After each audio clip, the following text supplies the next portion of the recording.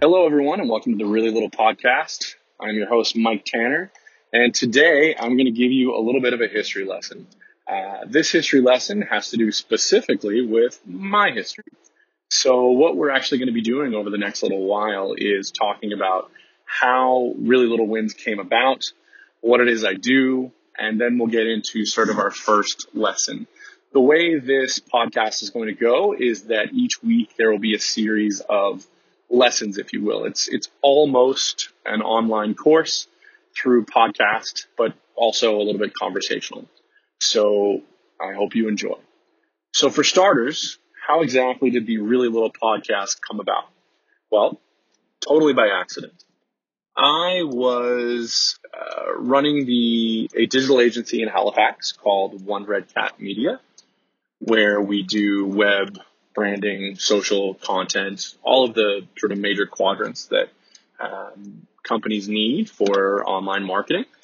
And I was also having pretty regular meetings with people, helping them sort of navigate the waters of starting a business, growing a business, and in general, achieving some of the goals that they were really setting out for themselves. And after having a few of these sort of casual meetings, I had one very fortuitous meeting with an artist who was looking to sort of change the way that she worked. And she asked if I knew someone who did business coaching. And I realized that I did do business coaching, and I had been doing business coaching for several years. My job prior to working for myself was helping manage a retail operation. And my job before that was helping manage and train call center employees. So I'd had a lot of experience with career pathing, with personal growth plans, with development, those sorts of things. But I wasn't really utilizing that skill set in the current position. What I realized, though, was that I really wanted to use that skill set in my current position. It was something that I really, really enjoyed doing. And so I made the decision to begin coaching individuals and businesses towards success. And in the beginning, I sort of stuck with what I knew, what I had learned from years of being a coach, manager, trainer, etc.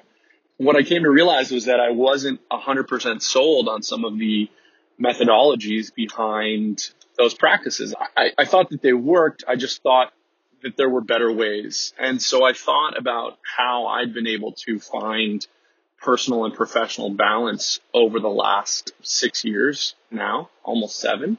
I basically developed an overall coaching strategy that built on what I already knew. That coaching strategy would eventually become the Really Little Wins program. And now, officially, the Really Little Wins book. Basically, the way that I came to this was by recognizing what I liked to do, recognizing what I was good at, and then trying to use that to achieve the goals I had set for myself. It's not overly complicated. That's not a crazy idea, and yet we have a tendency to limit ourselves in a lot of ways and not reach out for these opportunities. So I want to start sort of at the beginning with the Really Little Wins program. And basically what I'm going to be doing is taking you through what it would be like to experience a coaching session with me.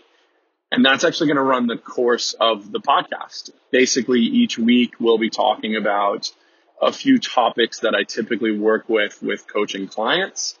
And while I'm not able to provide, obviously, in this format, the hands-on approach that coaching would provide, I hope that it's a resource that you find useful. So today, the very first episode, we're going to talk about the idea of understanding our motivation. The conversation today is very much hinges on two ideas, and it's the carrot or the stick. So my background is, what part of my background, I guess, is that I was formerly an athlete. I'm still, I guess, sort of an athlete. I'm actually currently on my way to play hockey right now. and recording this in the car, as I do if you follow any of my other podcasts. But at one point I thought that athletics might be something I might continue for a period of time. I was a high school football player and was recruited to play college football before a knee injury caused me to bow out of that path. And one of the things that I recognized from when I was playing football was the ability for my coaches to figure out what worked and what didn't work quicker than any business coach I've ever encountered or worked with or worked under or worked for. Their ability to very quickly parse what I needed in a given situation was always incredible to me. And for me personally, there were two ways that I was motivated. If I was successful at something, I really needed to get that sort of good dog treatment. I needed the pat on the head. I needed the good boy sort of mentality. And I can't really tell you why, other than just to tell you that that's what has always been successful for me. When I do a good job, I like to be told I've done a good job. And that has been a huge motivation for me. When I've done a poor job, I can't have things sugar-coated. I do not like when people say, it's okay, don't worry, it's fine. I really like it hammered home that I have made an error and that I should not make that error again, because it resonates with me that way. If you don't seem concerned about it, then why should I be concerned about it? And that's sort of how it works with me. So the motivation aspect of things is very important for you to understand if you're going to achieve things for yourself, because in a larger scale, sometimes it may be that you're telling managers about the things that motivate you, but it's also that you need to be motivating yourself. And if you're an entrepreneur or a small business owner, or you work, mostly independently, you need to be able to motivate yourselves in a major way. And so what this is designed to do is basically say, what is it that motivates you? I can tell you that, positivity is the reaction I need when I've done a good job. And I can tell you that I really need a good kick in the ass when I've done a bad job. But what is it that constitutes for me success? Am I someone who's driven by a title or the corner office? What is it that motivates me? And I think that far too often we assume that everyone is motivated by the same thing. And we think that, okay, all I have to do is give that thing that works, for me or works for most, and I'll have success. And that simply is not the case. So the real question in all of this becomes, what do you want?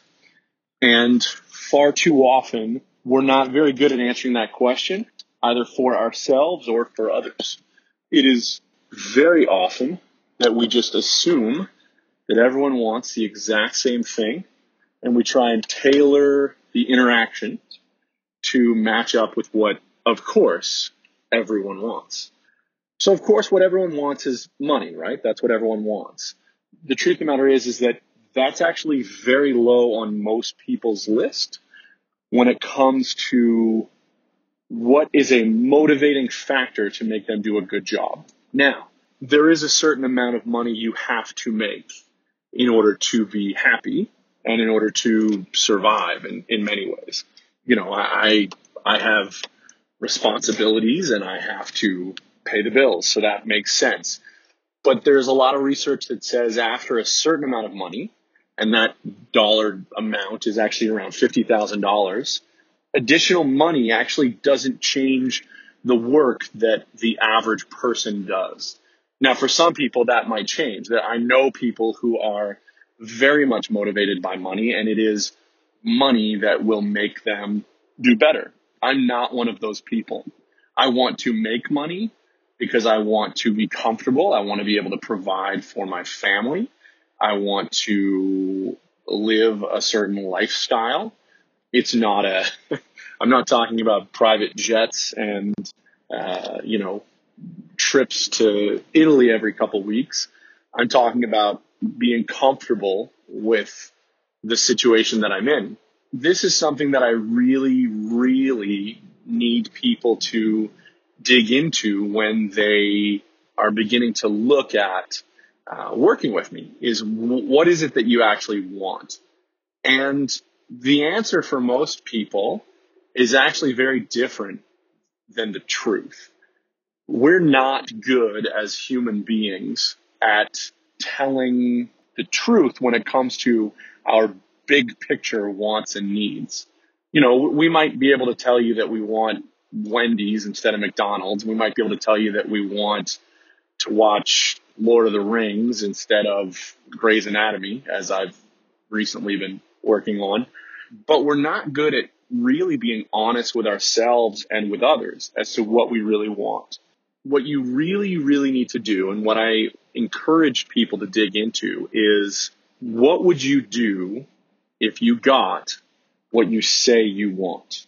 And that, for me, is a huge indicator of the sort of what next. Because let's say, for example, you say that you want to have some decision-making authority in the job that you have. You want to be able to be autonomous when it comes to your position at work. Okay, great. So what if I said, all right, you now have autonomy. You can go ahead and you can make decisions. Maybe you even have the ability to sort of direct a small team. But what if that didn't come with a raise? What if those additional rewards and responsibilities, instead of coming with a raise, just came as they were? Well, a lot of people would actually say, oh, I don't want that. You know, I'm not being respected. You know, more is being expected of me, but I'm not receiving sort of compensation for that. And those people wouldn't necessarily be wrong. But what you need to dig into is whether or not that is something that you require as part of your, what I call win condition. Win condition. So when I talk about your win condition, it means, what does a win look like to you? In this particular instance, if you complain about that extra responsibility because you haven't received a commensurate paycheck with it, then number one, that's not a win. And number two, you're lying about what you want.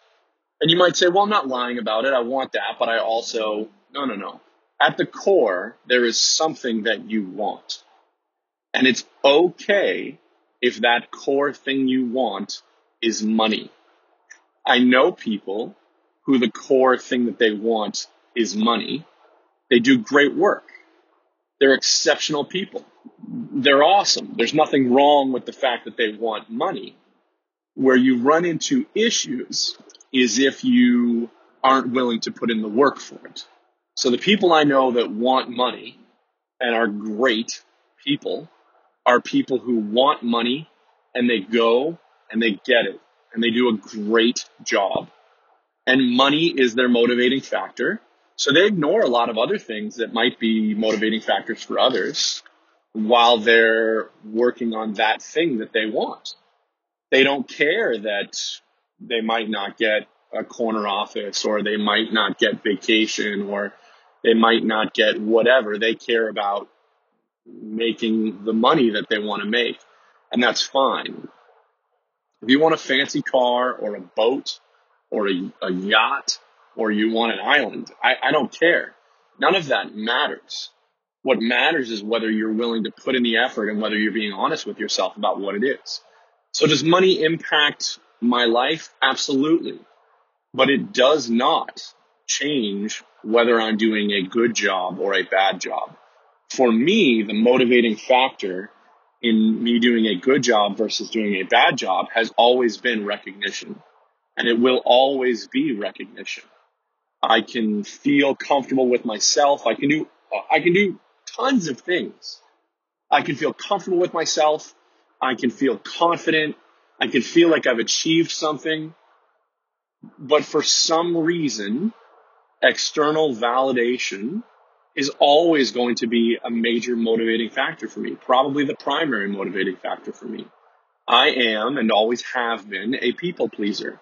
That is something that I strive to do. Now, we can get into a deep psychological conversation about my family, and my dad and my mom and my wife and my kids, and why those relationships have happened the way they have and what impact that has. But when it comes down to it, I don't care. I know that what I want to do is make people happy in any way that I possibly can. It is the driving, motivating factor behind what I do. Now, I like to get paid for making people happy. I like to receive what I believe is fair compensation for making people happy. But sometimes I make people happy for free. Sometimes I charge a lot of money to make people happy. It really depends on the situation. But for me, the guiding principle is, can I make people happy? So what you need to do, if you are indeed interested in, I hate to say this journey, but that's what it is, and going on this sort of mission with me, is the very first thing that you need to do is take a very, very deep and thorough inventory of your life and say, what is it that motivates me to do a good job? What do I need? What do I have to have if I'm going to excel? What are the win conditions for me? What does a win look like for me? And the thing is if you can't come up with those things, if you can't say, this is what motivates me, then it becomes very difficult for you to achieve your goals. It becomes impossible for me to help you achieve your goals if you can't figure out what those goals are going to be. And when you figure out this first level motivation, when you figure out this initial point of contact motivation, then you start to be able to dig into deeper aspects of, okay, well, what are the goals? What are the things that are going to make me happy now that I know that what I want is commercial success or peace, peace of mind. Now that I know that what I want is calm, then what are the things that I can set as goals that are going to help me achieve those things? And that has to be where your focus has to be. There's no other way around it. If you want to be happy, we first need to figure out what is going to make you happy. And I hope that over the next little while, you're able to work with me to dive into what will make you happy. If you'd like to reach out to me, you can find our website, of course, is reallylittlewins.com. You can also find us on Instagram. It's the only social media platform that we're on. Facebook as well, but we're not on Twitter. And you can also reach me at RLW for Really Little Wins at oneredcat.com. I'm always happy to answer any questions that anyone might have. I would love to hear from you as to what you thought about this session. Do you think this is something that's helping you? And I would really like to see you achieve your goals in 2018. One of my major goals in 2017 was to publish a book.